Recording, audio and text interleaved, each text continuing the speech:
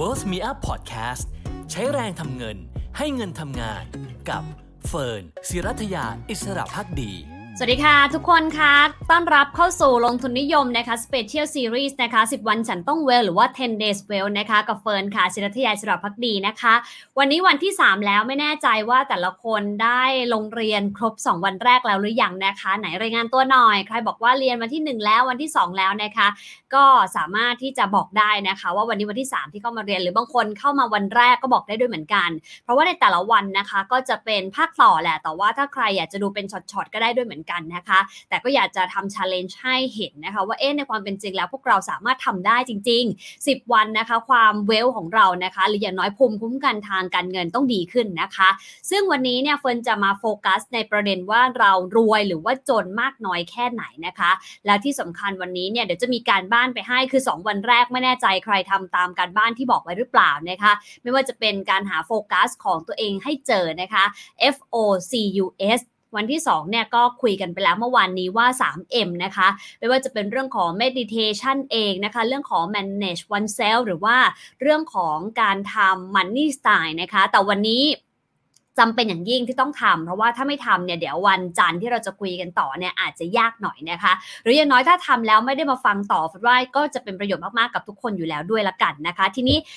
หลายคนบอกเพิ่งเข้าเรียนวันแรกไม่เป็นไรนะคะเพราะว่าเดี๋ยวไปดูย้อนหลังก็ได้หรือว่าจะดูต่อจากนี้ก็ได้ด้วยเหมือนกันวันนี้เฟิร์นมีเรื่องมาฝากนะคะวันที่3ไปดูสไลด์กันนะคะเป็นเรื่องของ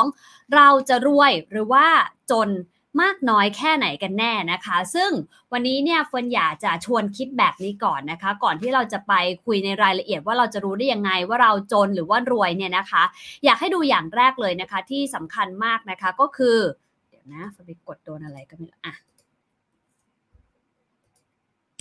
โอเคอย่างแรกก็คือความหมายของคำว่าเงินค่ะจริงๆแล้วทุกคนคิดว่าความหมายของคำว่าเงินคืออะไรกันบ้างคะเฟิร์นอยากรู้เหมือนกันเพราะว่าแต่ละคนอาจจะมีมุมมองความคิดที่ไม่เหมือนกันนะคะ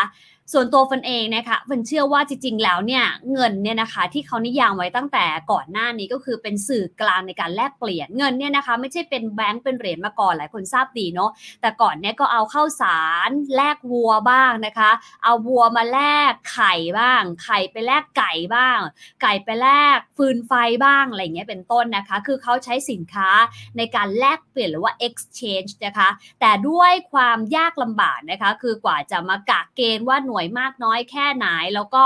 การแบกของไปมามันก็ไม่ได้ง่ายมากนักนะคะก็เลยมีเงินขึ้นมาเป็นสื่อกลางแล้วแต่ตำรานะคะบ้างก็บอกว่ากว่า 5,000 ปีมาแล้วนะคะบ้างก็บอกว่ามาจากที่จีนเนี่ยเป็นต้นซึ่งเราก็อาจจะมีต้นตอหรือว่าความเข้าใจในเรื่องของเงินที่แตกต่างกันไปในแต่ละประวัติศาสตร์ที่ถูกเขียนขึ้นมานะคะทีนี้ถ้าเราไปดูแล้วเนี่ยจริงๆแล้วเงินเป็นสื่อกลางในการแลกเปลี่ยนจริงและอีกอย่างหนึ่งก็คือเงินทำให้ชีวิตง่ายขึ้นถูกไหมคะเราไม่ต้องหิ้วข้าวสารหลายกระสอบเพื่อไปแลกไก่บางตัวอะไรอย่างเงี้ยเป็นต้นหรือว่าหิ้วไก่ไปหลายๆตัวเพื่อไปแลกหมูอะไรอย่างเงี้ยนะคะในสมัยก่อนมันก็ทำให้ง่ายขึ้นสะดวกสบายมากยิ่งขึ้นนะคะแต่อย่างไรก็ตามคำถามตัวใหญ่ๆที่เฟิร์นถามใน question ฝั่งขวามือคุณผู้ชมเนี่ยแหละที่อยากจะชวนคิดว่าเราอยากได้เงินจริงๆหรือเปล่าและชีวิตเราง่ายขึ้นหรือเปล่าวันนี้มาตอบคำถามนี้กันอย่างแรกเลยเราอยากได้เงินจริงๆหรือในความหมายของเฟิร์นเองนะคะเฟิร์นว่าพวกเราไม่ได้อยากได้เงิน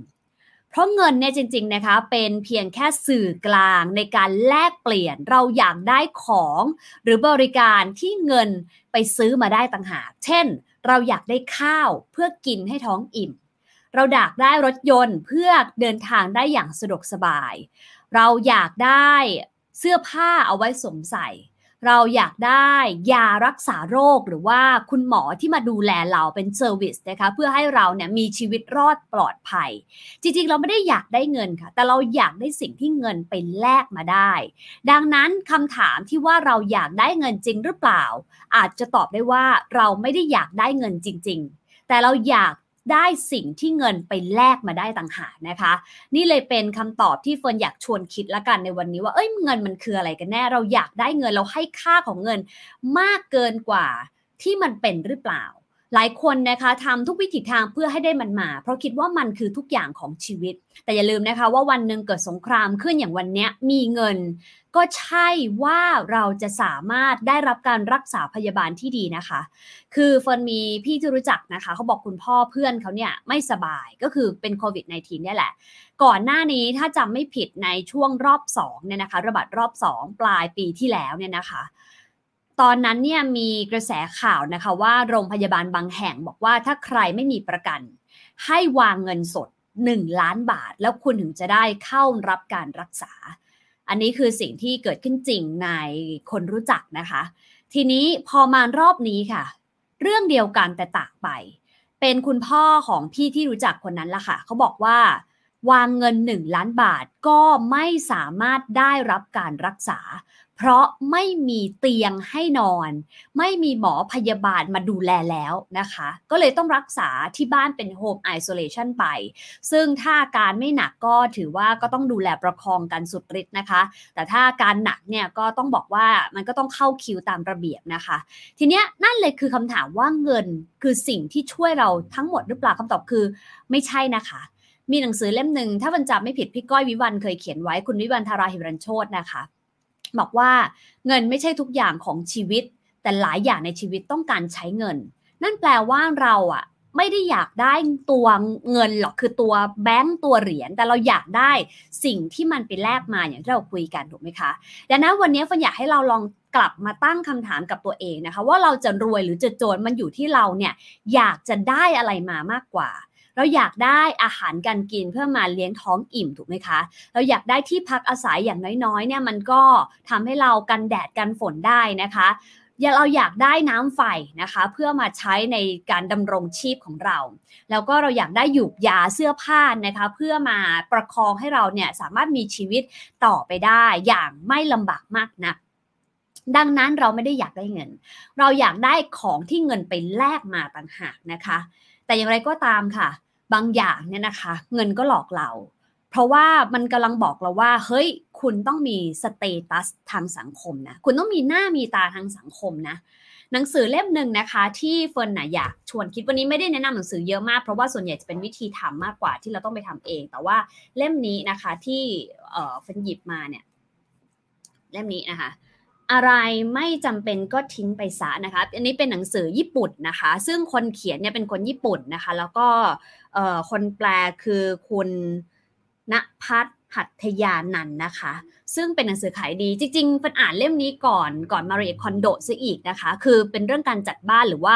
อันนี้เนี่ยคล้ายๆเรื่องของมินิมอลลิซึมอะค่ะคือการที่เราเนี่ยตัดของไม่จำเป็นออกไปจากชีวิตแต่บังเอิญมันมีประโยคนึงนะคะที่วันนี้พอดีเฟิร์นเปิดมาแล้วก็โดนใจพอดีเลยอยากชวนคิดเกี่ยวกับเรื่องที่เราคุยกันนะคะหนังสือเขาบอกไว้แบบนี้บอกว่าจริงๆแล้วเนี่ยคุณค่าทางจิตใจแสดงออกมาให้คนอื่นเห็นได้ยากดังนั้นการแสดงผ่านสิ่งของจึงทำให้เข้าใจง่ายกว่าลึกซึ้งนะคะเขาบอกปกติแล้วพวกเราทุกคนน่ะจริงๆข้างในเราอาจจะฟูลฟิลอยู่แล้วเรามีความรู้สึกที่ดีอยู่แล้วเราคิดว่าเราโอเคอยู่แล้วในชีวิตของเราแต่ความรู้สึกเหล่านั้นมันแสดงออกมายากดังนั้นสิ่งที่ใครหลายคนทำนะคะก็คือแสดงออกผ่านสิ่งของไม่ว่าจะเป็นเสื้อผ้าหน้าผมกระเป๋ารองเท้าแก้วแหวนเงินทองหรือแม้แต่เรื่องของรถยนต์อย่างเงี้ยเป็นต้นคือเป็นสเตตัสหรือเป็นแอคเซสซอรีที่แสดงออกมาซึ่งเรื่องนี้น่าสนใจค่ะเพราะฟันเชื่อว่าหลายคนเลยนะคะที่จริงๆเขามี peace of mind คือความมั่นคงทางจิตใจแล้วสิ่งเหล่านี้ไม่ได้จำเป็นเลยนะคะแล้วเขาก็จะมีความมั่นใจคือเวลาถ้าเราไปลองดูเรื่องของจิตวิทยาหรือว่าหลักในแง่ของบุคลิกภาพเนี่ยความมั่นใจที่มาจากข้างในเนี่ยค่ะมันจะแสดงออกมาผ่านสีหน้าแววตาท่าทางมากกว่าเปลือกหรือว่าเสื้อผ้าที่สวมใส่ต้มหูนาฬิกาแก้วแหวนเงินทองซะอีกแต่คำถามคือเราเองทำไมถึงจมอยู่กับโลกแบบนั้นนะคะส่วนตัวเฟิร์นเชื่อแบบนี้คือเฟิร์นเชื่อว่าเฟิร์นก็ไม่ได้โทษใครนะแต่เฟิร์นเชื่อว่า1ก็คือเรื่องของมีเดียมีส่วนคือโซเชียลมีเดียทำให้เรารู้สึกว่าเราเห็นแต่ละคนมีความสุขเราเห็นแต่ละคนใช้ชีวิตที่ดีหรูหราแล้วก็เราก็คิดว่านี่คือสิ่งที่เรียกว่า success หรือว่าความสำเร็จในชีวิตคือเราไปตีค่าจากสิ่งที่เราเห็น นะคะในอีกมุมหนึ่งค่ะเฟิร์นเชื่อเหลือเกินนะคะว่าเวลาเราใส่ของแบรนด์เนมนะคะหรือแม้แต่อะไรก็ตามที่เป็นสเตตัสทางสังคมเนี่ยความรู้สึกเหล่านั้นมันถูกส่งต่อผ่านแบรนด์ต่างๆที่เขาเนี่ยใช้หลักจิตวิทยาบางอย่างมาทำให้แบรนด์เนี่ยมันมีคุณค่าแล้วก็มีราคาจนใครหลายคนยินดีที่จะจ่ายและทำงานหนักเพื่อแลกมันมาแต่ในทางตรงกันข้ามค่ะกลับตัดมาโลกการเงินนี่ฝนพูดเรื่องนี้หลายรอบมากนะว่าฝนไม่เคยเห็นสักเท่าไหร่นะคนที่บอกว่าเฮ้ยภูมิใจจังเลยฉันแบบมีเวลแบบพร้อมเกษียณแล้วอะไรเงี้ยนะคะหรือว่าในแง่ของการถือสมุดลงทุนแล้วก็บอกว่าเนี่ยมันดีจังเลยคือไม่มีใครใช้หลักจิตวิทยามาชวนลงทุนน่ะเป็นการชวนลงทุนแบบดื้อๆเลยแบบให้เงินทำงานไหมเฮ้ยเราไปลงทุนในจีนกันอเมริกาไหมเวียดนามหรือเปล่าหรือว่ากระจายการลงทุนไปเฮลท์แคร์ไป EV อะไรเงี้ยเป็นต้นคือมันเป็นศิลปะที่ต่างกันเนาะเวลาทำแบรนด์นะการลงทุนกับแบรนด์เนี่ยมันมีค่าโฆษณาค่ามาร์เก็ตติ้ง PR มหาศาลเลยนะคะตัดภาพกลับมาในเรื่องโลก investment เนี่ยต้นทุนเหล่านี้น้อยถึงน้อยมากนะคะคือคนอยู่ในโลกอุตสาหกรรมกันนั้นจะรู้เลยว่าเขาไม่ได้มีต้นทุนสูงมากนักนะคะอาจจะมีแต่ไม่ได้มากนะคืออย่างที่เราเห็นนะคะว่าสมมติ management fee มันประมาณเนี้ย 1% อะไรเงี้ยไอ้ management fee เหล่านั้นมันก็จะถูกแบ่งส่วนหนึ่งมาค่าโฆษณาประชาสัมพันธ์แต่มันน้อยมากค่ะเมื่อเทียบกับสินค้าแล้วก็บริการอื่นๆนะคะเพราะว่าเขาอาจจะอยากจะให้เงินก้อนนี้นะคะมันถูกใช้อย่างคุ้มค่าที่สุดแล้วก็กลับไปหาผู้ลงทุนที่มากที่สุดถูกไหมคือเขาจะไปกิน management fee 3-4-5% เพื่อเอางบมาโฆษณามหาศาลก็ใช่เรื่องเพราะว่าสุดท้ายมันก็วัดกันที่ performance หรือว่าผลการดำเนินงานของผลิตภัณฑ์นั้นๆมากกว่าผมก็เลยมองว่าเนี่ยเราก็เลยเหมือนถูกหลอกโดยไม่รู้ตัวไปเรื่อยๆนะคะว่าเฮ้ยสิ่งเหล่านั้นต่างหากล่ะคือสิ่งที่แสดงความมั่นคงในจิตใจหรือว่าสเตตัสของเราทั้งที่ไม่จริงเพราะว่าสิ่งเหล่านั้นมันอาจจะแสดงออกมาได้ง่ายกว่าจริงแต่มันไม่ยั่งยืนนะคะใครที่ชอบช็อปเนี่ยเฟิร์นเองก็เป็นนะคะเป็นคนชอบช็อปจะรู้ว่าเรามีความสุขที่สุดเลยตอนที่เราเนี่ยคือเราจะมีความทุกข์ตอนแรกที่เราอยากได้ก่อนอยากได้เนี่ยรู้สึกแบบอยากได้เนี่ยความทุกข์จะเกิดกิเลสจะเกิดและโลภะจะเกิดและโลภและแต่พอมีตังค์ซื้อไปปุ๊บนั่นแหละมีความสุขเขาถึงเรียกเงินว่าเป็น purchasing power ไงคะอำนาจซื้อเพราะเงินมันทำให้เรามีอำนาจเพื่อนคนหลายคนเวลาเขาเป็น office syndrome นะคะคุณหมอบอกว่าไปช้อปปิ้งเพราะมันจะทำให้เราคลายเครียดเพราะว่าวันที่เราควักกระเป๋าแล้วจ่ายตังค์รูดบัตรอะไรเงี้ยมันคือ purchasing power มันคืออำนาจคือคนเราอยากมีอำนาจนะคะโดย nature อยู่แล้วเราจะรู้สึกดีถ้าเรามีอำนาจในการควบคุมไม่ได้บอกว่าอำนาจแบบไหนนะคะแต่อำนาจในการควบคุมอย่างน้อยก็ควบคุมว่าเฮ้ยฉันมีเงินจ่ายฉันสามารถควบคุมชีวิตฉันได้ฉันอยากได้ฉันได้เนี่ยคือความสุขลึกๆนะคะที่มันเกิดขึ้นแต่จริงเท็จหรือว่าเป็นแค่เปลือกนอกเนี่ยอีกเรื่องนึงทีนี้พอมันมีความสุขจากการซื้อเนี่ยมันก็จบแล้วเพราะว่าพอหลังจากได้ของมาความสุขมันลดน้อยลงนะคะเลยมีฝรั่งเนี่ยเขาก็เคยบอกทำการวิจัยนะคะว่าถ้าคุณอยากได้ของชิ้นนั้นจริงให้อดทนอีก3สัปดาห์ถ้าคุณยังฝันถึงตื่นมาแล้วคิดถึงทำไมฉันไม่ได้มีสิ่งนี้มาอยู่ตรงหน้าฉันทำไมฉันไม่ได้ใช้สิ่งนี้นั่นแหละอาจจะเป็นสิ่งที่คุณอยากซื้อจริงๆแต่ถ้าผ่านไป3สัปดาห์แล้วคุณเลิกคิดถึงมันแปลว่ามันไม่ได้จำเป็นกับชีวิตคุณหรอกนะคะดังนั้นลองใช้หลักการนี้ดูก็ได้นะคะทีนี้หนังสือเล่มนี้ก็บอกอีกนะคะว่าในความเป็นจริงแล้วพื้นที่ว่างๆเนี่ยนะมันจะช่วยให้เราเนี่ยนะคะสงบขึ้นโดยบอกว่ามันมีอยู่2ส่วนด้วยกัน1คือสุขภาพใจมันดีใจมันดีตรงไหนรู้ไหมคะตรงที่เราเนี่ยรู้สึกว่าคือคนเราอะค่ะจริงๆแล้วเราชอบที่โล่งนะคือเฟิร์นเองตอนนั้นคุณสรยุทธนะคะที่ออกจากเรือนจำใหม่ๆมันจำได้แกไปนั่งริมน้ำนะคะแล้วแกก็บอกว่าขอมองภาพกว้างๆสักครั้งหนึ่งคือแบบการอยู่ในเรือนจำมันเป็นพื้นที่แคบๆนะคะแล้วเฟิร์นเชื่อว่าเราเป็นสัตว์ประเภทหนึ่งเนาะเป็นเซเปียนที่มันโตขึ้นมาแล้วก็พัฒนาสมองจนมาเป็นมนุษย์ได้เนี่ยแต่เราสุดท้ายเราก็เป็นสัตว์ประเภทหนึ่งนะคะทีนี้มันเคยอยู่ในที่กว้างมาก่อนนะคะเราเคยอยู่ในพื้นที่ป่านะคะเราเคยอยู่ในพื้นที่ที่ไม่ได้มีตึกไม่ได้มีกรอบอะไรมากั้นแต่วันนี้พอมันถูกล็อกดาวน์เนาะมันก็เท่ากับว่าเรา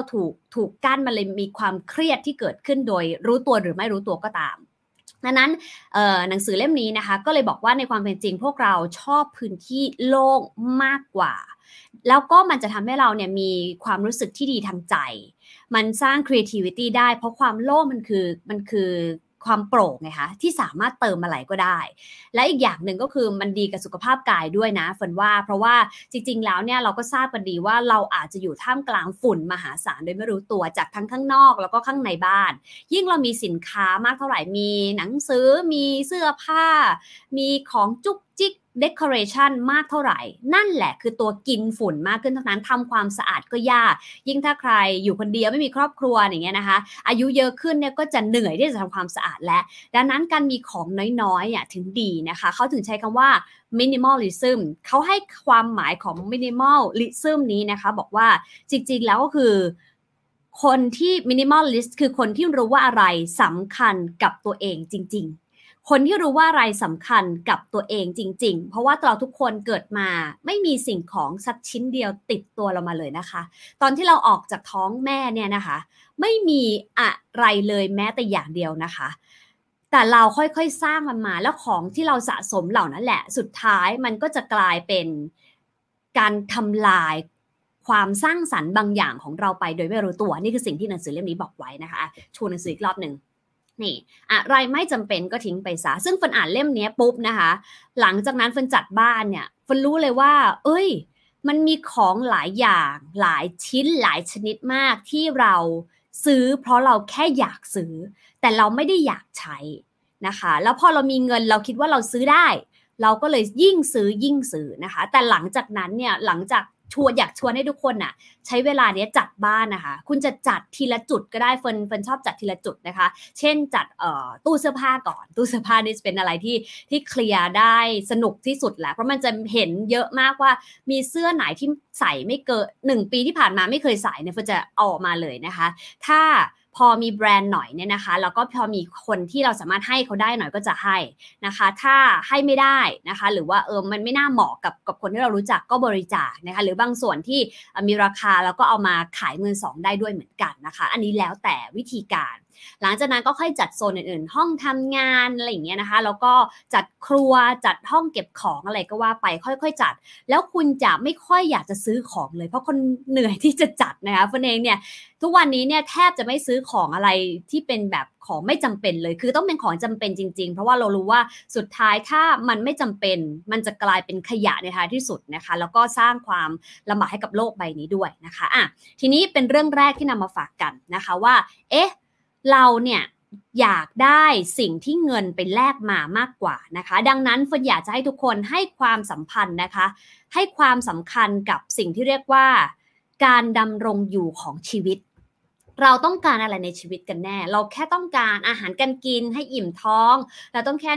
ยารักษาโรคนะคะเพื่อให้เราพอประทังชีวิตได้ไม่ลำบากมากนักนะคะต้องการหลังคาคุ้มหัวนะคะเพื่อให้อยู่ในบ้านได้โดยสบายนะคะหรือแม้แต่เรื่องของเสื้อผ้าเพื่อให้เราเนี่ยไม่หนาวหรือว่าไม่โดนแดดเผาจนเกินไปแล้วก็ในเรื่องของความสะดวกสบายบางอย่างเท่านั้นเองอย่างอื่นอาจจะเกินจำเป็นโควิด-19 มันอาจจะทำให้เรารู้นะคะว่าอะไรที่จำเป็นที่สุดในชีวิตของเราจะได้สกรีนมันมากขึ้นในการที่จะใช้จ่ายในครั้งต่อๆไปนะคะแล้วก็คำถามก็คือ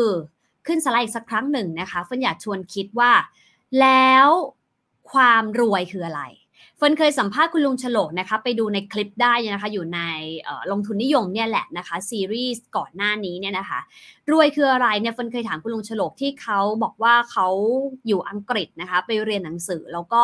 สักอายุ30กว่าหลังจากก็ลงทุนนะคะในตลาดฟิวเจอร์สนะคะพวกคอมมูนิตี้ต่างๆเนี่ยจนพอและเขาก็เลยเกษียณตัวเองกลับมาใช้ชีวิตในเมืองไทยเฟิร์นเลยถามคุณลุงฉลกไปว่าคำว่าพอแล้วของคุณลุงคืออะไรคุณลุงพูดแบบถ้าใครไปฟังนะเฟิร์นอยากให้ไปฟังมากเลยนิ่งเนิบแต่มีความหมายมากคุณลุงบอกว่าพอเหรอก็คือเมื่อความปรารถนาน้อยกว่าสินทรัพย์ที่มีจบเมื่อความปรารถนาน้อยกว่าสินทรัพย์ที่มีนะคะนี่คือสิ่งที่ง่ายที่สุดเข้าใจได้ชัดเจนที่สุดแต่ก็ทำยากที่สุดด้วยเช่นเดียวกันแต่เฟิร์นเชื่อว่าวันนี้นะคะเรามาสู่วันที่3แล้ว10 days well 10 วันฉันต้อง well เนี่ยนะคะวันนี้เฟิร์นจะชวนทุกคนพาไปดูวิธีว่าแล้วเราจะทำมันได้อย่างไรแต่อย่าให้จำคำนี้ไว้ค่ะว่ารวยของแต่ละคนไม่เท่ากันนะคะ แต่ถ้าคุณอยากจะรวยเร็วมีอยู่2ทางเท่านั้นค่ะ1คือลดความปรารถนาของตัวเองลงกับ2คือเพิ่มสินทรัพย์ที่ตัวเองจะต้องมีดังนั้นวันนี้เฟิร์นจะมาชวนทำสิ่งที่2ก่อนนะคะก็คือส่วนสินทรัพย์นะคะสินทรัพย์เนี่ยนะคะมันจะมีมากน้อยแค่ไหนเฟิร์นเชื่อว่าหลายคนไม่รู้ด้วยซ้ำหลายคนไม่เคยรู้นะคะว่าเรารวยหรือเปล่าหรือว่าจริงๆแล้วเราแค่รวยหนี้หรือจริงๆแล้วเรารวยแล้วแต่เราคิดว่าเราไม่รวยวันนี้เฟิร์นอยากชวนทำ2อย่างด้วยกันนะคะเดี๋ยวจะฝากเป็นการบ้านเอาไว้ด้วยนะคะจะมีตารางให้ดู2หน้านี้ยังไม่ใช่เนาะเดี๋ยวจะบอกให้ว่าอะไรที่ให้ท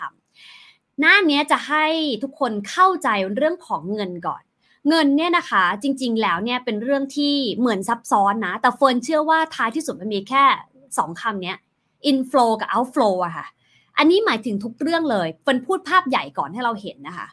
มีคนเคยถามมันว่า GDP คืออะไรขอภาษาแบบชาวบ้านคุยกันเฟิร์นเลยบอกง่ายมากเลยก็คือเงินที่เข้ามาในประเทศกับเงินที่ออกจากประเทศไปอะนะคะคือจริงๆแล้วเนี่ยเงินมันคือแค่นี้เองเงินที่เข้ามาในประเทศมันมาจากอะไรล่ะการขายสินค้าและบริการใช่ไหมนะคะการที่เราเนี่ย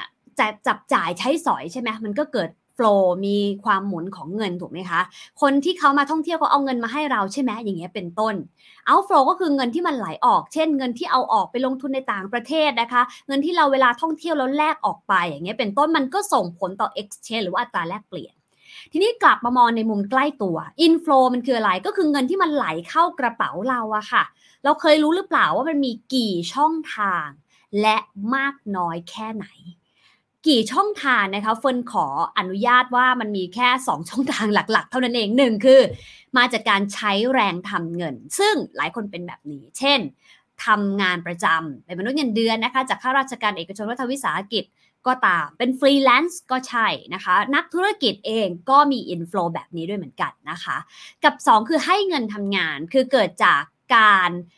ได้ผลตอบแทนจากสินทรัพย์นั่นเองนะคะไม่ว่าจะเป็นการลงทุนในหุ้นได้เงินปันผลการลงทุนในอสังหาริมทรัพย์ได้ค่าเช่ากลับมานะคะอย่างเงี้ยนะคะคือการที่เรารู้อินฟลูของตัวเราเองวันนี้เดี๋ยวเราจะต้องแจกแจงอันนี้ออกมาให้ได้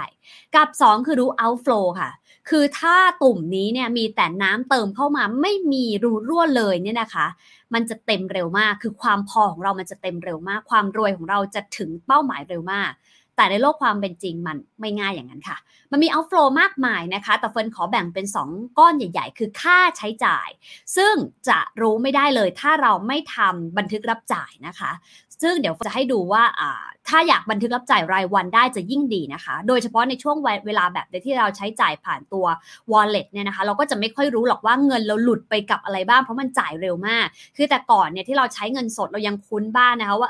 สมมติมีเงินในกระเป๋า 1,000 บาทตอนสิ้นวันเราเหลือ200 บาทเราก็รู้ว่าวันนี้ใช้800 บาทมานั่งทวนหน่อยว่าหายไปจากอะไรแต่ทุกวันนี้พอทุกอย่างเป็นดิจิตอลหมดนะคะบางทีเราตัดค่าโทรศัพท์นะคะอัตโนมัตินะคะหรือไม่ก็บัตรเครดิตหรือไม่ก็จ่ายผ่านแบบว่าอีคอมเมิร์ซต่างๆไปเนี่ยเราก็ลืมไปด้วยว่าเงินก้อนนี้มันถูกออกจากกระเป๋าคือ wallet ของเราไปเรียบร้อยแล้วนะคะดังนั้นอาจจะต้องทำบันทึกรับจ่ายให้ละเอียด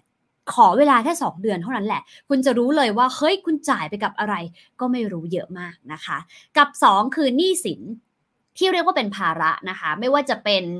หนี้บ้านหนี้รถหนี้บัตรเครดิตต่างๆหนี้สินเชื่อส่วนบุคคลนะคะซึ่งอันนี้จะต้องรวมทั้งเงินต้นและดอกเบี้ยด้วยดังนั้นวันนี้ฟันอยากชวนทำสิ่งนี้วันนี้กลับบ้านไปจำเป็นไม่ต้องกลับบ้านอยู่บ้านอยู่แล้วอยู่บ้านนะคะสิ่งที่ต้องทำนะคะวันนี้เลยวันอาทิตย์ขอเวลาแค่ฟันว่าใช้เวลาไม่เกิน1 ชั่วโมงนะคะกับ2 ตารางที่ฟันจะทำให้ทำนะคะอันนี้คือตารางแรกก่อนนะให้เรารู้อินฟลูของตัวเองค่ะวิธีการคือแคปหน้าจอไว้เดี๋ยวให้เขาขึ้นเต็มจอก็ได้จะได้เห็นชัดๆนะคะอินฟลูกับเอาท์ฟลูของคุณเนี่ยนะคะจะได้รู้ว่าคุณเนี่ยมีอินฟลูและเอาท์ฟลูมากน้อยแค่ไหนกันแน่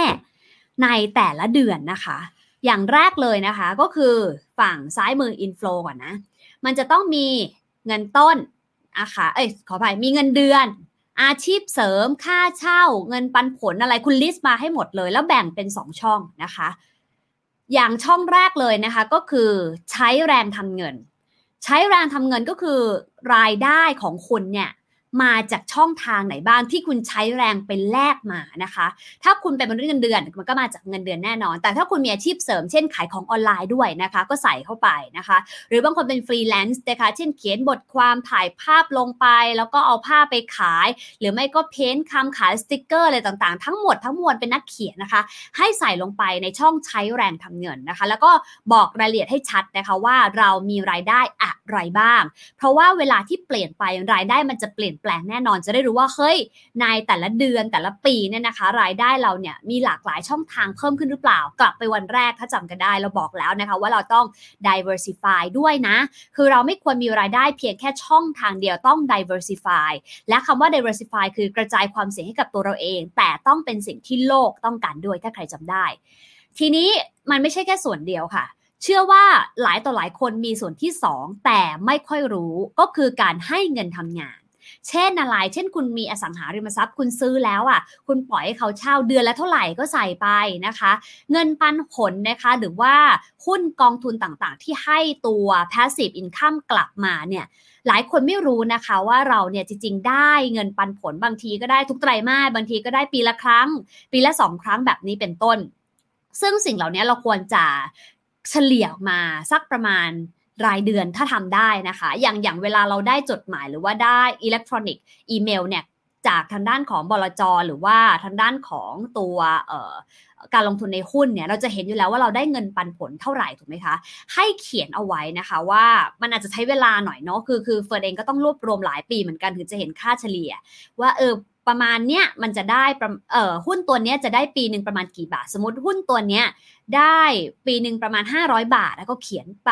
เดือนนึงประมาณ500 บาทก็ใส่ไปพยายามเฉลี่ยมาให้ต่อเดือนจะได้เป็นตัวเลขเดียวกันนะคะเป็นต้นทีนี้รวมมาแล้ว2ฝั่งใช้แรงทำเงินกับให้เงินทำงานนะคะก็จะกลายเป็นรายได้ต่อเดือนของเราทำไมต้องรวม2ฝั่งเดี๋ยวพรุ่งนี้มาว่ากันนะคะแต่อย่าให้แยก2ฝั่งนี้ให้ชัดเจนก่อนนะคะ outflow สำคัญไม่แพ้กันและน่าจะละเอียดกว่าด้วยนะคะสิ่งที่ outflow ที่เราต้องมีเนี่ยนะคะคือใส่ไปเลยว่าค่าใช้จ่ายมันมีอะไรบ้างต่อเดือนและหนี้สิน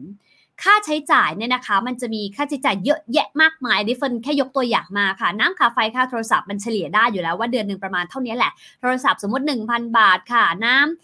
ำ200ค่ะไฟ800อะไรอย่างเงี้ยก็รวมกันไปนะคะค่าอาหารเท่าไหร่ต่อเดือนนะคะลองคิดเฉลี่ยดูนะคะเราจะได้คุมบัดเจ็ตได้ด้วยจริงๆข้อดีคือพอเราทำปุ๊บเราจะได้รู้ว่าเราไม่ควรจ่ายอาหารเกินเท่านี้ต่อเดือนไม่เช่นนั้นมันจะเริ่มไม่ไหวแล้วนะคะให้คุณพ่อคุณแม่อันนี้แล้วแต่นะแต่เฟิร์นเชื่อว่าหลายคนก็ทำแบบนั้นอยู่คือดูแลคุณพ่อคุณแม่ด้วยนะคะให้ไปเดือนละเท่าไหร่ก็ใส่ไปช้อปปิ้งมากน้อยแค่ไหนส่วนหนี้สินก็ใส่เช่นกันนะคะว่าเราต้องผ่อนบ้านเอาต้นบวกดอกนะคือยอดที่เราต้องผ่อนในเดือนละเท่าไหร่นะคะรวมถึงผ่อนรถด้วยนะคะอันนี้คือสิ่งที่ทำให้เราเห็น inflow กับ outflow เห็นตรงนี้ไหมคะฟันเขียนไว้ชัดเจนเลยบอกว่ายังไงก็ตาม inflow เนี่ยต้องมากกว่า outflow นะ เพราะไม่เช่นนั้นเราจะไปต่อยากมากแต่ถ้ามันบังเอิญน้อยกว่าสิ่งที่เราทำได้ตอนนี้ก็คือจัดการเรื่อง outflow นี้ค่ะเหมือนที่เฟิร์นชอบเล่าให้ฟังนะคะว่าอุดรูรั่วดีกว่าเติมน้ำมีตุ่ม1ตุ่มมีรูรั่วเต็มไปหมดนั่นคือค่าใช้จ่ายที่มันถูกแล้วไปวิธีการคืออุดมันอะไรที่ไม่จำเป็นอุดมันซะนะคะขายได้ขายนะคะไม่เป็นหนี้ได้ยิ่งดีนะคะฟันเห็นบางแบงค์นะคะก็เริ่มมีมาตรการคือเหมือนแบบเอารถคือสมมติใครเขาเรียกว่าอะไรleasingนะคะหรือว่าเช่าหรือว่าผ่อนรถอยู่เนี่ยโปะหนี้ไม่ไหวอยากปิดเนี่ยนะคะเขาก็ยินดีให้ปิดนะคะแล้วก็ไม่คิดค่าธรรมเนียมหรือว่าค่าปรับอะไรด้วยอันเนี้ยลองไปหามาตรการดูเยอะแยะมากมายนะคะซึ่งอะไรไม่จำเป็นตอนนี้อยู่บ้านอาจจะไม่ได้ใช้รถยกเว้นคุณใช้รถในการส่งฟู้ดเดลิเวอรี่หารายได้เสริมอันนั้นก็อีกเรื่องนึงแต่ถ้าไม่เพราะคุณทำงานประจำอยู่แล้วแล้วก็มีงานอื่นที่ไม่ได้เดินทางอยู่แล้วนะคะเกมนี้อีกยาวนะคะวันนี้เพิ่งประกาศว่าเดี๋ยวจะเพิ่มจังหวัดเข้มงวดเป็น3จังหวัดถูกไหมแล้วก็เพิ่มไปการยกระดับมาตรการไปถึง2สิงหาคมเพราะฉะนั้นเกมนี้เกมยาวค่ะคุณคาดการได้เลยนะคะว่าอีกนานกว่าทุกอย่างจะกลับมาปกติแต่ไม่เป็นไรทำไว้ก่อนเฟิร์นเชื่อว่าสิ่งสำคัญคือเราต้องทำวันนี้ให้พร้อมเฟิร์นเพิ่งฟัง TED Talk ก่อนเข้ารายการเนี่ยนะคะเป็นคุณป้าท่านหนึ่ง ที่เรียกคุณป้าเพราะว่าอายุน่าจะแบบ70กว่า80แล้วนะคะเขาพูดดีมากเลยแล้วเฟิร์นเคยได้ยินประโยคนี้จากหลายคนแล้วด้วยเหมือนกันเขาบอกว่าในความเป็นจริงโลกอนาคตอันใกล้นี้ค่ะมันเป็นโลกที่เราไม่สามารถจะแพลนได้นะคะ unpredictable ไม่สามารถที่จะคาดการได้ไม่สามารถวางแผนได้เพราะมันเป็นโลกที่ไม่มีอะไรแน่นอนเลยค่ะโรคระบาดจะมาอีกเมื่อไหร่ไม่รู้จะเป็นโรคอะไรไม่รู้จะรุนแรงแค่ไหนไม่รู้จะระบาดทั่วโลกแบบนี้ไหมไม่รู้หรือแม้แต่อาจจะมีโรคอื่นๆที่เกิดขึ้นเช่นโรคจากทางเดินหายใจจากการที่เราใช้ทรัพยากรธรรมชาติจนมันไม่สามารถทนไหวแล้วเนี่ยนะคะก็ก่อให้เกิดมลพิษภาวะโลกร้อนต่างๆมันจะเฮิร์ตเราแค่ไหนไม่รู้แต่มันเฮิร์ตแน่ๆอย่างเงี้ยเป็นต้นซึ่งเขาบอกว่าเราไม่สามารถที่จะแพลนได้ predict ได้สิ่งเดียวที่เราทำได้คือ prepare ค่ะคือเตรียมตัวเอาไว้เรื่องการเงินก็เช่นกันค่ะวันนี้เราคาดการไม่ได้หรอกว่าอนาคตเงินมันจะเฟ้ออีกเท่าไหร่เราไม่รู้หรอกว่าเศรษฐกิจจะกลับมาเมื่อไหร่นะคะเราไม่รู้หรอกว่าเราจะกลับมามีรายได้ดีเหมือนเดิมหรือดีกว่าเดิมเมื่อไหร่สิ่งที่เราทำได้ในวันนี้อย่างเดียวคือ prepare คือเตรียมตัวนะคะดังนั้นเราต้องรู้ inflow กับ outflow ของเราให้ชัดเจนก่อนเท่านั้นเราถึงจะเตรียมตัวเราต่อไปได้เพราะถ้าวันนี้คุณยังไม่รู้ด้วยซ้ำว่าตุ่มน้ำของคุณเนี่ยมันมีน้ำเติมเข้ามาเดือนละเท่าไหร่และน้ำไหลออกไปเนี่ยมากน้อยแค่ไหนคุณไม่มีทางรู้หรอกว่าเมื่อไหร่น้ำจะเต็มตุ่มถูกไหมคะดังนั้นวันนี้กลับไปทำเลยนะคะเรื่อง inflow กับ outflow นะคะนี่คือสิ่งแรกที่อยากให้ทำนะคะแคปเจอร์ไว้แล้วเนาะทีนี้มาดูส่วนที่2เราจะรวยหรือจนแค่ไหนทีเนี้ยมันจะไม่มีทางรู้เลยถ้าคุณไม่เคยทำตารางสินทรัพย์และหนี้สินค่ะตารางนี้นะคะเป็นตารางที่เฟิร์นเลือกมาจากบางส่วนที่เฟิร์นทำ Excel เพราะว่าไฟล์เฟิร์นทำมานานมากแล้วเฟิร์นก็ชอบเติมนู่นเติมนี่ไปเรื่อยๆแต่ทีนี้เฟิร์นคิดว่าคีย์หลักมันมีแค่นี้นะคะไม่ต้องเติมแบบเฟิร์นก็ได้นะคะเอาส่วนของสินทรัพย์ก่อนนะคะสินทรัพย์เนี่ยนะคะจริงๆพวกเราไม่ค่อยรู้หรอกว่าเรารวยหรือไม่รวยจนกว่าเราจะได้ทำตารางนี้นะคะสินทรัพย์ที่ว่าเนี่ยนะคะก็ให้เรียง A ถึง H เลยนะคะคือสินทรัพย์อะไรบ้างมันก็จะแยกประเภทเนาะหุ้นกองทุนอสังหาเงินสดทองคำหรือใครมีอย่างอื่นก็ใส่เข้ามานะคะประเภทคืออะไรประเภทคือประเภทของการลงทุนนะคะเพื่อให้เราแยกได้อย่างเมื่อวานนี้ที่มีคนถามมาเนาะว่าเราเองเนี่ยนะคะลงทุนในหุ้นเนี่ยหรือกองทุนเนี่ยตามนักวิเคราะห์หรือที่ปรึกษาทางการเงินแนะนำดีหรือเปล่านะคะหรือว่าเราควรที่จะทำอะไรบ้างเนี่ยนะคะในเนี้ยจริงๆแล้วเนี่ยมันจะบอกเราได้เพราะว่าเราจะแยกชัดว่ามันเป็น global equity ไหม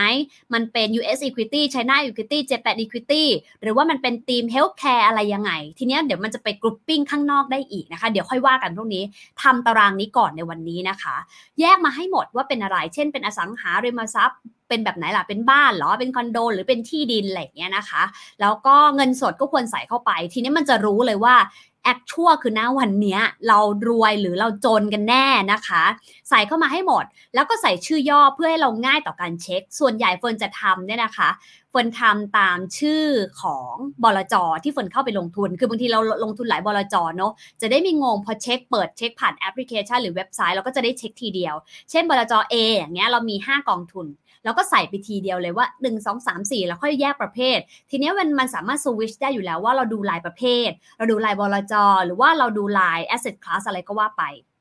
นะคะก็ใส่ชื่อย่อไปนะคะจะได้เช็คง่ายๆเนาะแล้วก็ใส่มูลค่าต่อหน่วยนะคะณปัจจุบันคือวันนี้เราทำวันที่18ใช่ไหมคะก็เป็นมูลค่าณวันศุกร์ที่16อย่างเงี้ยเป็นต้นใส่ไปเลยนะคะณปัจจุบันก่อนแล้วก็ไปใส่จำนวนนะคะหน่วยในช่องอีกเนี่ยนะคะคือจำนวนหน่วยเนี่ยมันขึ้นลงอยู่แล้วคือถ้าเราทำ DCA เราลงทุนต่อเนื่องหรือไม่ก็เรามีการปรับพอร์ตเช่นซื้อขายรีบาลานซ์เนี่ยหน่วยตรงนี้มันจะเปลี่ยนไปนะคะก็ใส่ณปัจจุบันทุกอย่างให้ใส่ณปัจจุบันนะคะแล้วก็ต้นทุนส่วนใหญ่เนี่ยมันจะเขียนไว้อยู่แล้วนะคะถ้าเราลงทุนผ่านบลจ.ผ่านแบงก์ต่างๆผ่านบรรดาที่ปรึกษาการลงทุนเนี่ยมันจะมีคอสบอกให้นะคะถ้ายากหน่อยเนี่ยคุณก็แค่เอาส่วนของกำไรเนี่ยแหละเอาส่วนของมูลค่าปัจจุบันไปลบกับกำไรถูกไหมคือถ้าอย่างน้อยเนี่ยมันจะรู้แล้วว่าเรากำไรหรือขาดทุนแล้วก็ค่อยอันนั้นมาหักเป็นต้นทุนได้เสร็จแล้วเนี่ยช่อง G เนี่ยนะคะคือมูลค่ารวมณปัจจุบันมันก็จะไปเอาช่อง D กับ E มารวมกันก็คือเอามูลค่าต่อหน่วย คูณกับจำนวนหน่วยที่มีนะคะเช่นสมมติหุ้น HH เนี่ยนะคะหุ้น Healthcare ตัวหนึ่งเนี่ยราคา50บาทมี 5,000 หน่วยเนี่ยช่องนี้มันก็จะกลายเป็นเท่าไหร่ละ250,000 บาทถูกไหม250,000 บาทนี้เนี่ยเมื่อเวลาผ่านไปมันจะเปลี่ยนอยู่แล้วเช่นสมมติเราไม่ซื้อเพิ่มเลยนะแต่ว่าอีก3เดือนมาทำมูลค่ามันกลายเป็น55บาททีเนี้ยตรงเนี้ยมันช่อง G มันก็จะเป็นออโตเมติกถูกไหมเพราะเราคูณไว้เรียบร้อยแล้วเราก็จะกรอกแค่มูลค่าปัจจุบันกับถ้าหน่วยมีการเปลี่ยนแปลงแล้วก็แค่เปลี่ยนหน่วยเท่านั้นเองว่าจะเพิ่มขึ้นลดลงช่องหลังๆมันก็จะคำนวณให้ออโตเมติกนะคะทำยากหน่อยในวันแรกแต่หลังจากนั้นจะง่ายมากนะคะเพราะเราแค่เปลี่ยนแค่ช่องที่มีการเปลี่ยนแปลงเท่านั้นเองเสร็จแล้วปุ๊บสิ่งที่ต้องรู้คือช่อง H กำไรขาดทุนที่เกิดขึ้นนะคะอันนี้คิดเป็นตัวเลขแต่ถ้าอยากคิดเป็นเปอร์เซ็นต์ก็ได้เช่นเดียวกันเนาะก็คือเอาเก่าเอามาลบแล้วก็มาหารได้นะคะทีนี้กำไรขาดทุนมันก็เกิดจากมูลค่าปัจจุบันโดยรวมเนี่ยเป็นลบกับต้นทุนใช่ไหมก็คือ G ลบ F แบบนี้เป็นต้นมันก็จะได้และกำไรขาดทุนเท่าไหร่แต่ว่าจริงๆควรคิดเป็นเปอร์เซ็นต์ด้วยนะคะเพิ่มอีกช่องหนึ่งก็ได้ฝนลืมใส่มาให้ทีนี้พอเราทำแบบนี้กับทุกๆสินทรัพย์นะคะพอทำเสร็จปุ๊บเนี่ยเราก็จะรู้เลยว่าโดยรวมแล้วเนี่ยเรามีมูลค่าเท่าไหร่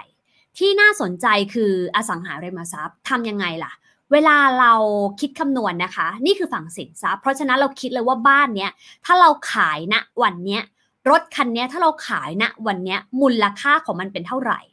เช่นบ้านเนี่ยมันเพิ่มขึ้นอยู่แล้วใช่ไหมฝนเลยยกตัวอย่างสมมติบ้าน5 ล้านเราซื้อมาแต่จริงๆถ้าขายวันนี้ส่วนใหญ่นะมันมูลค่าจะเพิ่มขึ้นยกเว้นบางทำเลแล้วก็บางประเภทอสังหาริมทรัพย์นะคะมันอาจจะกลายเป็น5.5 ล้านก็ได้เดี๋ยวค่อยมาดูนะว่าหนี้สินเป็นยังไงถูกไหม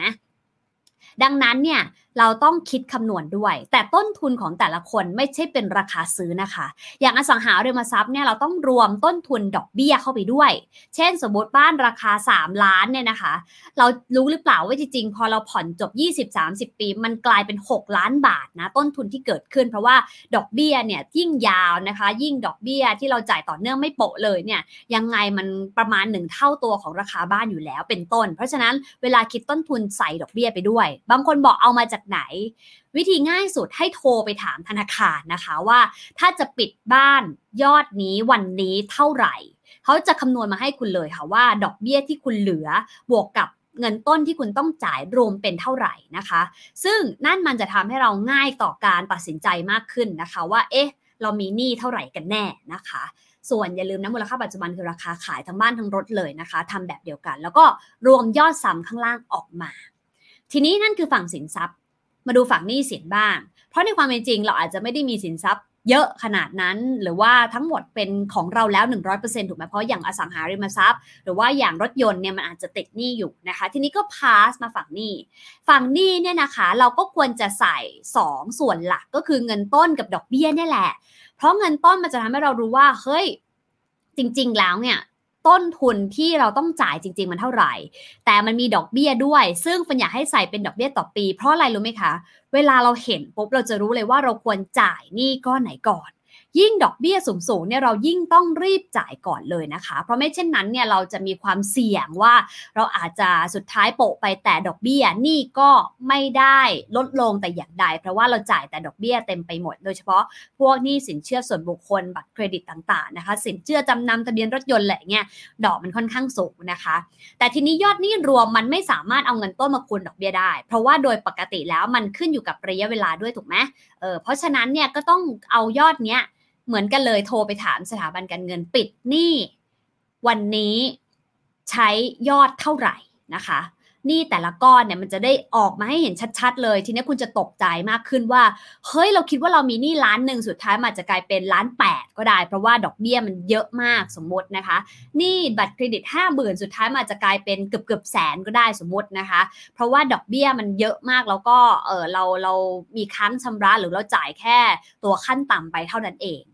และทีเนี้ยพอทำตารางหนี้เสร็จเนี่ยนะคะเราก็จะเอาสินทรัพย์มันลบหนี้สินแต่ว่าวิธีการคำนวณทั้งหมดเดี๋ยวเฟิร์นจะมาบอกให้พรุ่งนี้วันนี้สิ่งที่อยากให้ทำคือ2 อย่างนี้เท่านั้นอย่างแรกinflow กับ outflow นะคะไปทำตารางนี้มานะคะเดี๋ยวจบเนี่ยบ่ายโมงไม่เกินเนี่ยนะคะไปทำตารางนี้เลยใช้เวลาไม่เกินชั่วโมงนึงหรอกหรืออาจจะมากกว่านั้นแล้วแต่ว่าใครมีสินทรัพย์มากน้อยแค่ไหนอันไหนยังไม่รู้ข้อมูลเพราะว่าต้องไปโทรถามที่แบงค์เนี่ยนะคะก็ เขียนออกมาให้เยอะก่อนนะคะแล้วก็ท้ายที่สุดเนี่ยเดี๋ยววันจันทร์ค่อยโทรถามแบงก์ก็ได้นะคะหรือว่าส่งเมลไปขอข้อมูลอะไรก็ได้ด้วยเช่นเดียวกันนะคะกับ2คือตรงนี้ที่เราต้องทำนะคะคือนี่สินทรัพย์กับหนี้สินที่เรามีว่ามากน้อยแค่ไหน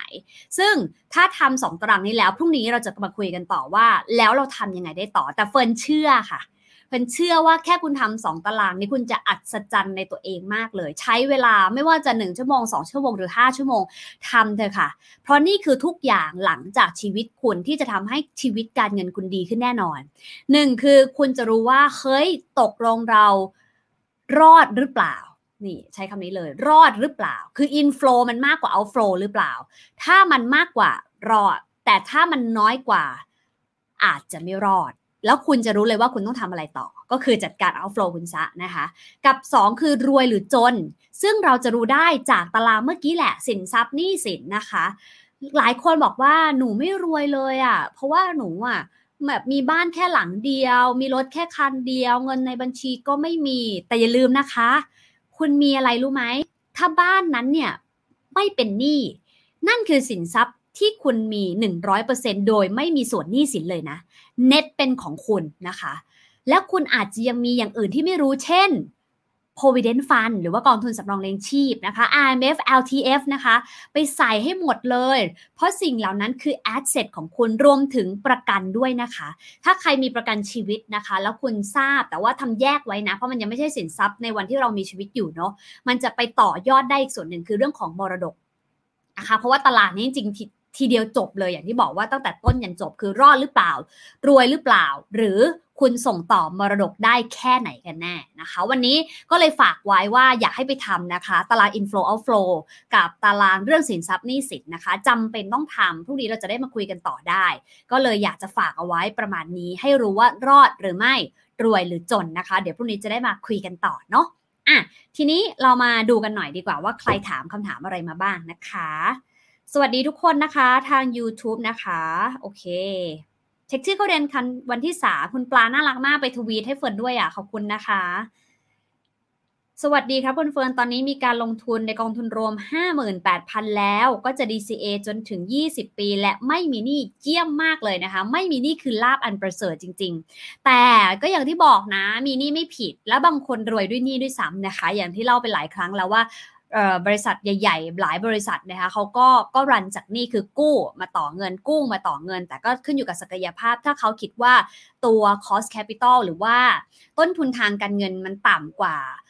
benefit นะคะหรือว่า return ที่เขาจะสามารถหาได้จากการลงทุนนั้นๆมันก็อาจจะคุ้มเพราะ gap มันสมมติกู้มาดอก 5% แต่ไปหา return ได้ 15-20% แบบนี้มันก็มี gap เกิดขึ้นก็อาจจะได้แต่ในช่วงวิกฤตแบบนี้บอกตรงๆนะคะว่าใครไม่มีหนี้เนี่ยอาจจะเบาตัวมากกว่านะคะบริษัทหลายบริษัทที่มีปัญหาหนี้เยอะๆเนี่ยนะคะก็เหนื่อยพอสมควรนะคะเข้าเรียน3วันเหมือนกันน่ารักมากคุณรัตกวีนันท์นะคะโอ้ยคุณ Bless Life ก็เข้าเรียนวันที่3คุณวราพรบอกว่าเข้าเรียนวันแรกนะคะคุณชยพัฒน์บอกเรียนทุกวันคุณหางอึ่งบอกว่าเรียนวันที่2นะคะโอเคโอ้หลายคนเรียน3วันดีใจอ่ะ ทำตามด้วยนะคะก็เป็นกำลังใจให้เฟิร์นด้วยถ้าหมายถึงว่าถ้าเรียนครบ3วันนะคะแต่ไม่ครบไม่เป็นไรแต่สิ่งที่เฟิร์นอยากให้มากกว่าคืออยากให้ทำตาม2วันแรกเนี่ยจริงๆมันเป็นเรื่องค่อนข้างใหญ่เป็นเรื่อง mindset นะคะคือถ้ามีเวลาก็อยากให้ทำแต่ว่าถ้าอยากได้แบบเนื้อหนังจริงๆก็คือวันนี้เนี่ยแหละนะคะที่ให้ไปทำตลาดเนาะเป็นกำลังใจให้นะคะขอบคุณทีมงานที่มาให้ความรู้ในวันหยุดด้วยนะคะคุณชยพัฒน์นะคะฝากขอบคุณไปถึงทีมงานด้วยเนี่ยนะคะเพราะว่าก็ต้องไปกวนเขาซิทอัพไปด้วยชมคุณเฟิร์นไปด้วยดีมากค่ะโอเคขอบคุณทุกคนเลยนะคะวางเงิน1 ล้านยังไม่รับการรักษาเดี๋ยวนะคะขอแอบอ่านก่อนผมใช้จ่ายห้ามเกิน 6,000 บาทครับรายได้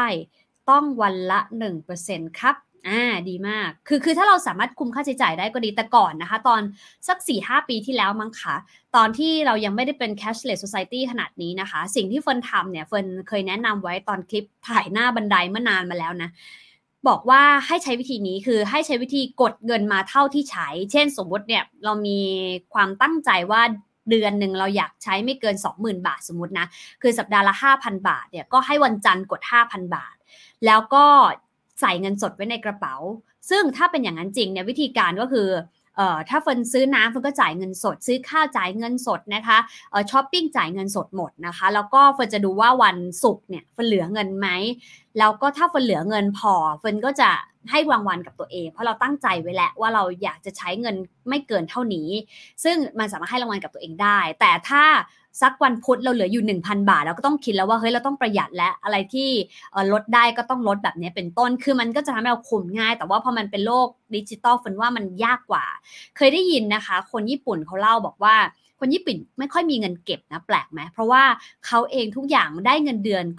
ก็โอนเข้าใช่ไหมแล้วทุกอย่างเขาใช้ไอ้ตัวบัตรบัตรเดียวคือไปกระตึ๊ดไปกระตึ๊ดไปกระตึ๊ดเขาไม่รู้ด้วยซ้ำว่าเขาจ่ายกับอะไรบ้างนะคะไม่ว่าจะเป็นซูชิขนมชาเขียวรถไฟฟ้าช้อปปิ้งอะไรเงี้ยมันก็เลยตึ๊ดหมดแล้วคือเขาแบบเลยไม่เห็นเงินที่ออกไปจากกระเป๋ามันเลยใช้ง่ายแต่เก็บยากนะคะเป็นต้นเดี๋ยวเราค่อยมาคุยเรื่องลงทุนหลังๆเนาะโอเคค่ะหุ้นกู้ CP อายุ3ปีกับ10ปีถือไว้เป็นสินทรัพย์ได้ไหมครับหุ้นกู้เนี่ยนะคะก็ต้องไปดู2ส่วนหลักๆเนาะ1ก็คือเครดิตใช่ไหมคะก็คือเครดิตเขาเรียกว่าอะไรอันดับความน่าเชื่อถือนะคะของหุ้นกู้นั้นๆซึ่งก็มีบริษัทที่เขา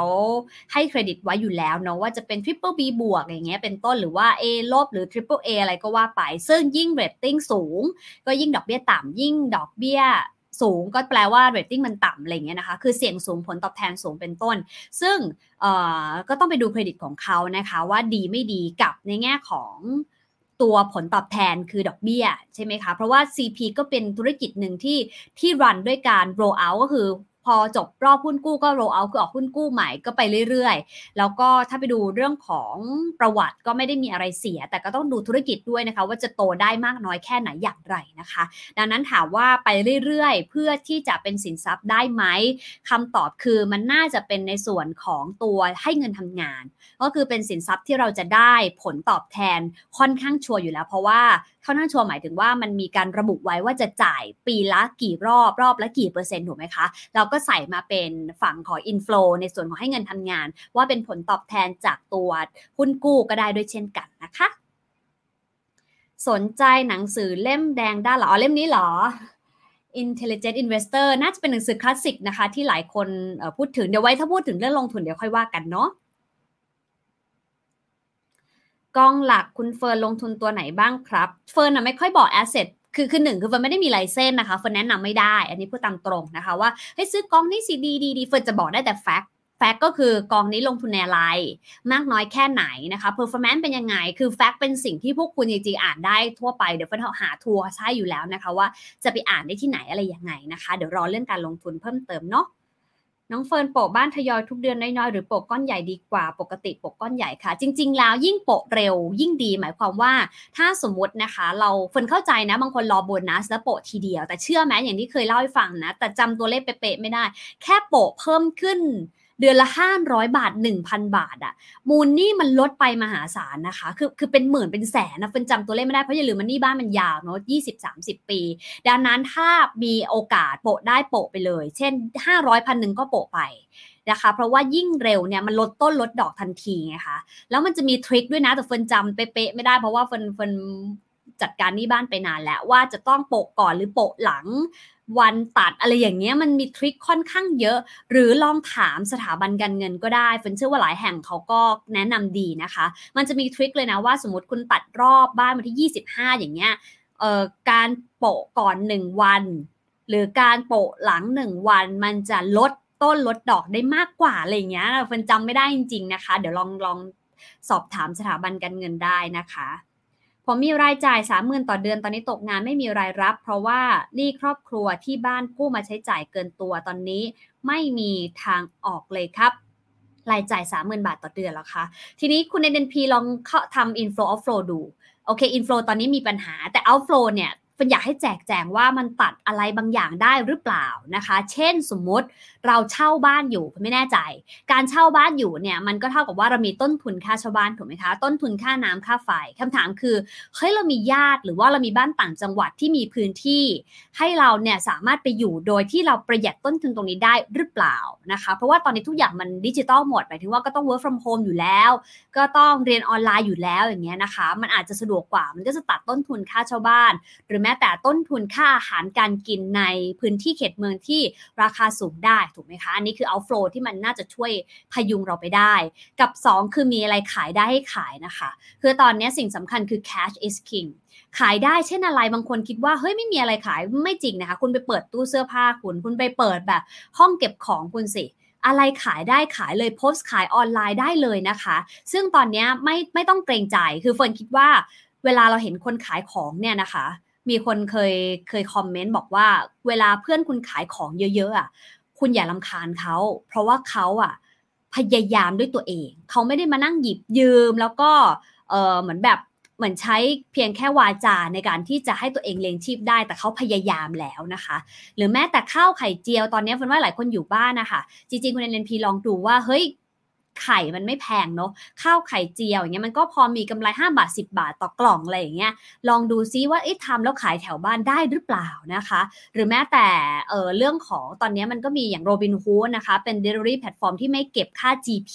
กับร้านอาหารเราสมัครได้ไหมเรามีโทรศัพท์อยู่แล้วนี่นาเราก็สมัครไปนะคะแล้วก็ตอนนี้เขามีโปรโมชั่นให้ส่งฟรีด้วยแล้วก็เปิดร้านขึ้นมาอย่างเงี้ยเป็นต้นนะคะหรือมันก็จะได้2ต่อคือขายบริเวณบ้านกับขายผ่านตัว Food Delivery นะคะเป็นต้นนะอันนี้เฟิร์นพยายามช่วยในหมวดที่ทำได้แต่ถ้าทำสิ่งเหล่านี้แล้วยังไม่ไหวต้องกู้ให้กู้ในระบบนะคะตอนนี้มันมีเรื่องของบรรดาสถาบันการเงินที่เขาพยายามช่วยหลายที่เหมือนกันลองไปปรึกษาดูแต่เฟิร์นเข้าใจนะแบงค์ที่จะยืดหยุ่นมากกว่าคือแบงค์รัฐอันนี้พูดตามตรงนะคะออมสินทกสทอส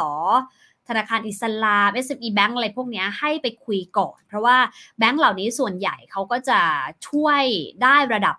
ค่อนข้างมากกว่าภาคเอกชนหมายความว่าเขาก็ไม่ได้มีเรื่องของความกังวลใจ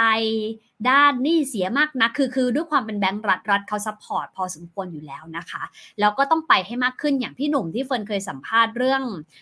เราต้องรอด to do list เขาก็บอกว่าค่าเฉลี่ยของการไปขอสินเชื่อหรือว่าไปคุยเรื่องเจรจาหนี้กับสถาบันการเงินแล้วได้ผลเนี่ยอย่างน้อย3ครั้งนะคะไปแบบมีหลักการนะคะเปเปอร์ชัดเจนเนี่ยทำตารางนี้ไปก็ได้บอกเขาเลยว่าตอนนี้อินฟลูมันหายแต่เอาท์ฟลูมันยังมีอยู่ผมต้องการเอาท์ฟลูอินฟลูเท่านี้เพื่อมาจัดการภาระอะไรก็ว่าไปคือถ้าเรามีความชัดเจนแล้วก็มีความตั้งใจที่ดี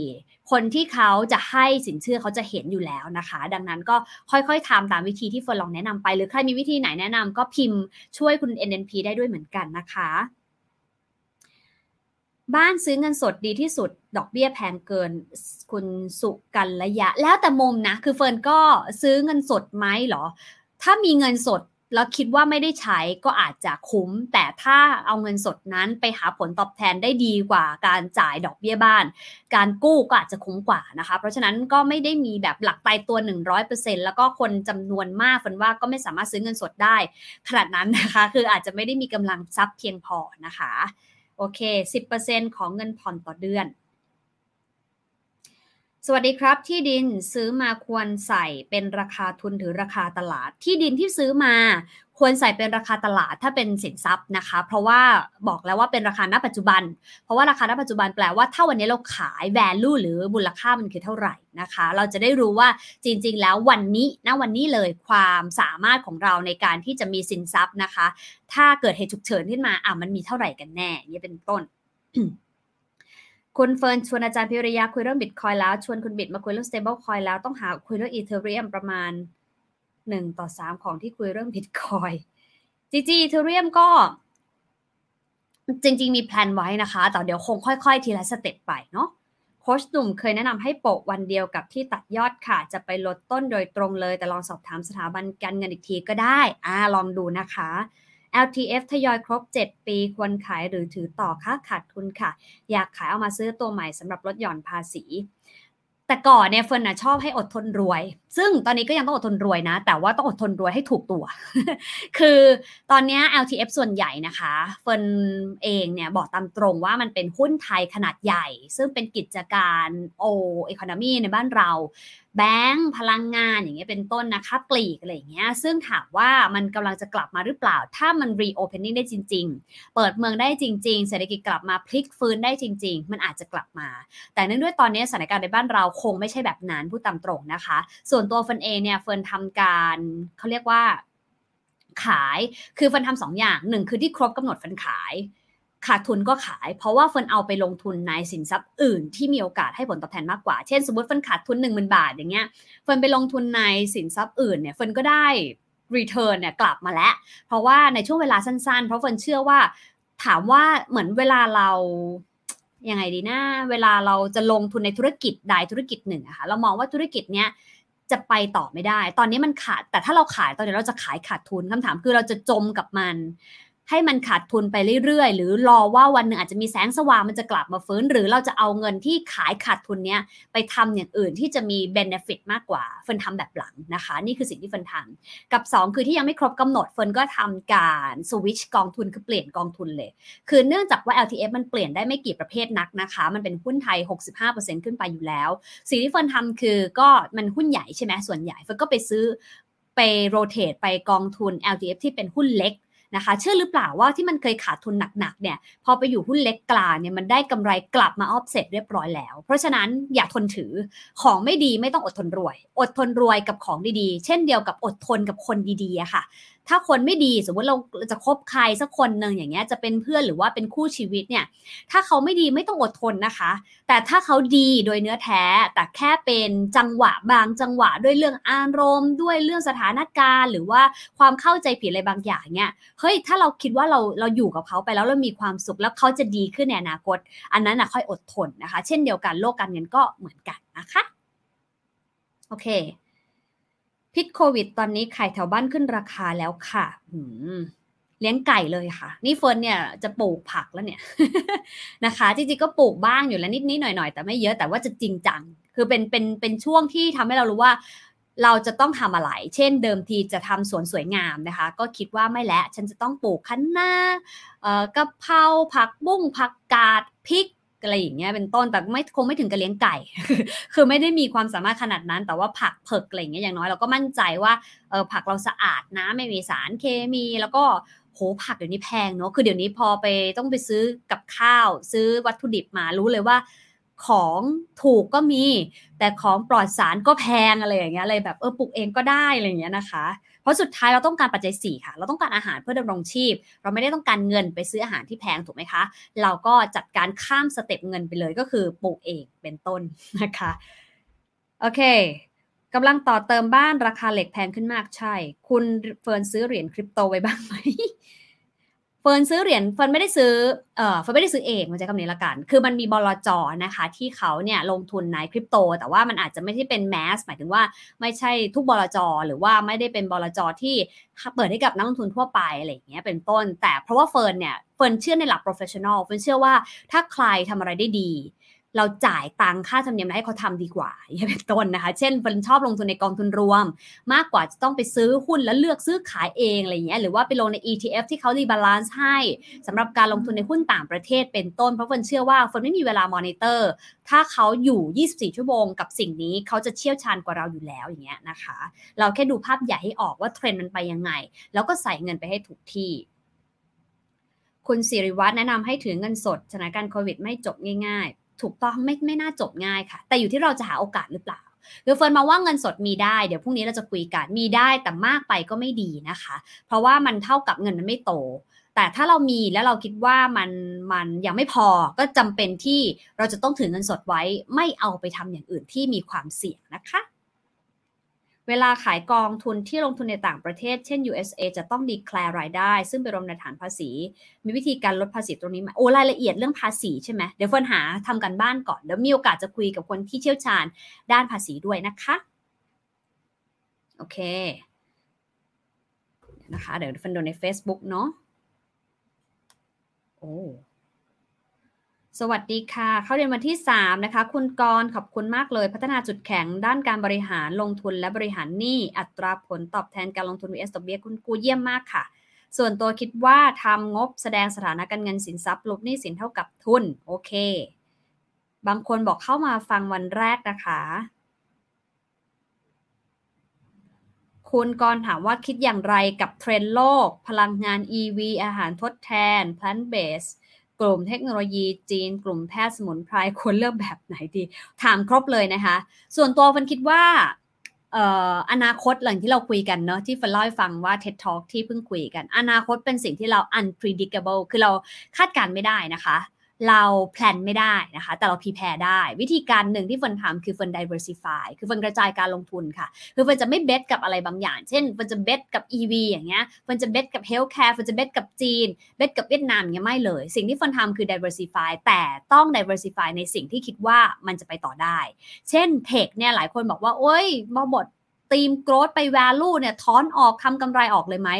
เฟิร์นไม่นะเพราะเฟิร์นเชื่อว่าเทคยังไงก็ไปคือเราอะแม้จะเปิดเมืองเราก็ยังต้องใช้เทคโนโลยีเพราะว่าพฤติกรรมคนเปลี่ยนถาวรแล้วนะคะจะบอกว่า new normal เฟิร์นว่ามันไม่ new normal แล้วมัน normalize ไปแล้วนะคะคือเราเองอย่างเงี้ยเฟิร์นไม่จำเป็นต้องไปสัมภาษณ์แขกถึงที่แล้วเฟิร์นไม่จำเป็นต้องมาจัดรายการที่สตูแล้วอะค่ะเฟิร์นทำแบบเนี้ยแล้วก็ฉากเนี้ยตลอดเวลาได้เฟิร์นก็แค่เปลี่ยนดอกไม้บ้างถ้ามี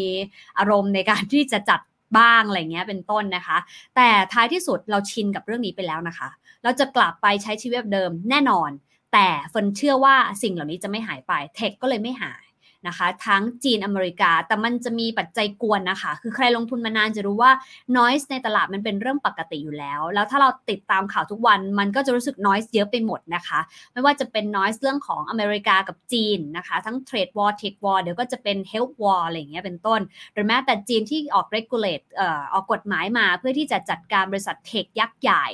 ทั้งที่ใหญ่เกินไปทั้งที่จะมาควบคุมการเงินทั้งที่จะไป list ในตลาดสหรัฐแต่สุดท้าย noise พวกนี้มันก็จะหายไปนะคะคือ in the long run นะเราก็ต้องดูภาพให้ใหญ่ขึ้นยาวขึ้นเหมือนเวลาเราจะวิ่งมาราธอนนะคะเราไม่สามารถดูได้หรอกว่าเอ้ยต้นไม้นี้มันมาขวางถนนเฮ้ยน้ำจุดนี้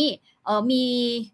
น้ำแดงด้วยเฮ้ยตรงนั้นมีตะกล้องต้องเตรียมยิ้มคือถ้าเรามองแบบนั้นเราจะเหนื่อยคือวิธีการคือเราก็แค่รู้ว่าเราจะวิ่ง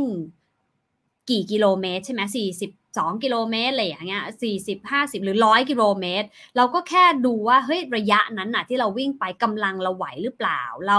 จำเป็นต้องพักระหว่างทางไหมก็พอนะคะคือเฟิร์นเชื่อว่าการมองภาพใหญ่และยาวมันทำให้เราไม่เหนื่อยเกินไปแล้วเราก็ไม่กินพลังในส่วนที่เราอาจจะไม่ถนัดจนเกินไปเพราะว่าการให้เงินทำงานเฟิร์นไม่อยากให้มันเป็นพาร์ทสำคัญที่สุดในชีวิตนะถ้าคุณไม่ใช่เป็นอินเวสเตอร์จริงๆไม่ใช่เป็นเทรดเดอร์จริงๆเนี่ยเราเอาเวลาไปโฟกัสกับการใช้แรงทำเงินที่มันสร้าง value ให้เราได้มากกว่านะคะการให้เงินทำงานอาจจะให้ return คุณ10 20 30% ต่อปีนะคะได้หรือบางคนบอกให้ผมได้ 100% แต่เชื่อไหมว่าการใช้แรงทำเงินนะคะมันสร้าง value ให้กับเราเนี่ยเป็น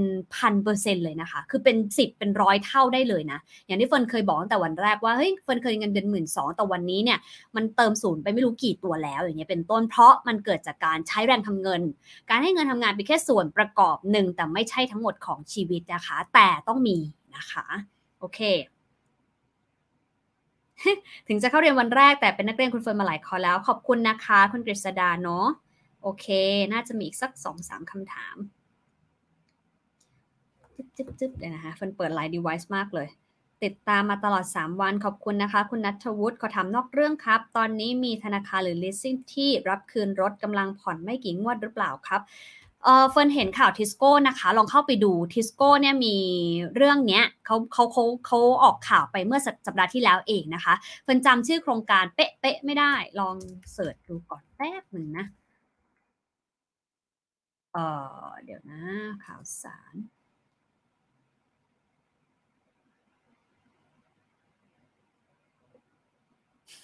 ทำไมเราหาไม่เจอเนาะยิ่งเรารีบๆจะหาไม่เจอไปดูในของทิสโก้มีฟันเข้าใจว่าแบบนั้นนะคะแต่แบงก์อื่นยังไม่เห็นนะคะเพราะฉะนั้นลองดูของทิสโก้ว่าสามารถทำได้แค่ไหนหรือว่าเฉพาะลูกค้าหรือเปล่าหรือยังไงนะคะแล้วก็จริงๆเพิ่งมีทำเพจของสินเชื่อจำนำทะเบียนรถยนต์ด้วยเหมือนกันแต่ว่าถ้าผ่อนไม่ไหวจริงๆว่าไปคุยกับ สถาบันการเงินที่เรากู้กับเขาก่อนก็ดีนะคะกับ2ก็คือถ้าคุยแล้วเนี่ยไม่ได้ก็ไปหาแบงก์รัฐอื่นว่าเขามีมาตรการช่วยเหลืออะไรหรือเปล่านะคะเพราะเฟิร์นเชื่อว่าตอนนี้หลายสถาบันการเงินน่าจะมีวิธีการช่วยเหลือที่แตกต่างกันไปนะคะแล้วก็ติดตามมาตรการให้ดีเพราะเฟิร์นเชื่อว่ามาตรการเหล่านี้อย่างน้อยมันก็ช่วยประคองเราไปได้ไม่มากก็น้อยแล้วก็เป็นไปได้อย่ากู้หนี้นอกระบบนะคะช่วงเวลาแบบนี้ค่อนข้างโหดพอสมควรสำหรับดอกเบี้ยแล้วก็มันจะทำให้เราจ่ายไม่จบสักทีด้วยเหมือนกันนะคะโอเควันนี้ขอบคุณที่ติดตามกันนะคะสำหรับวันที่3นะคะเราจะรอดหรือเปล่าเราจะรวยหรือจนหรือเปล่าก็อย่าลืมกลับไปทำกันบ้านกันนะคะ2ตารางที่เฟิร์นบอกไว้ inflow outflow กับเรื่องของสินทรัพย์หนี้สินแล้วเดี๋ยวพรุ่งนี้มาคุยกันต่อนะคะ stay safe รักษาสุขภาพขอให้ทุกคนปลอดภัยจากโควิดแล้วก็สุขภาพกายดีใจดีรวมถึงเงินที่กำลังจะดีขึ้นด้วยนะคะสวัสดีค่ะ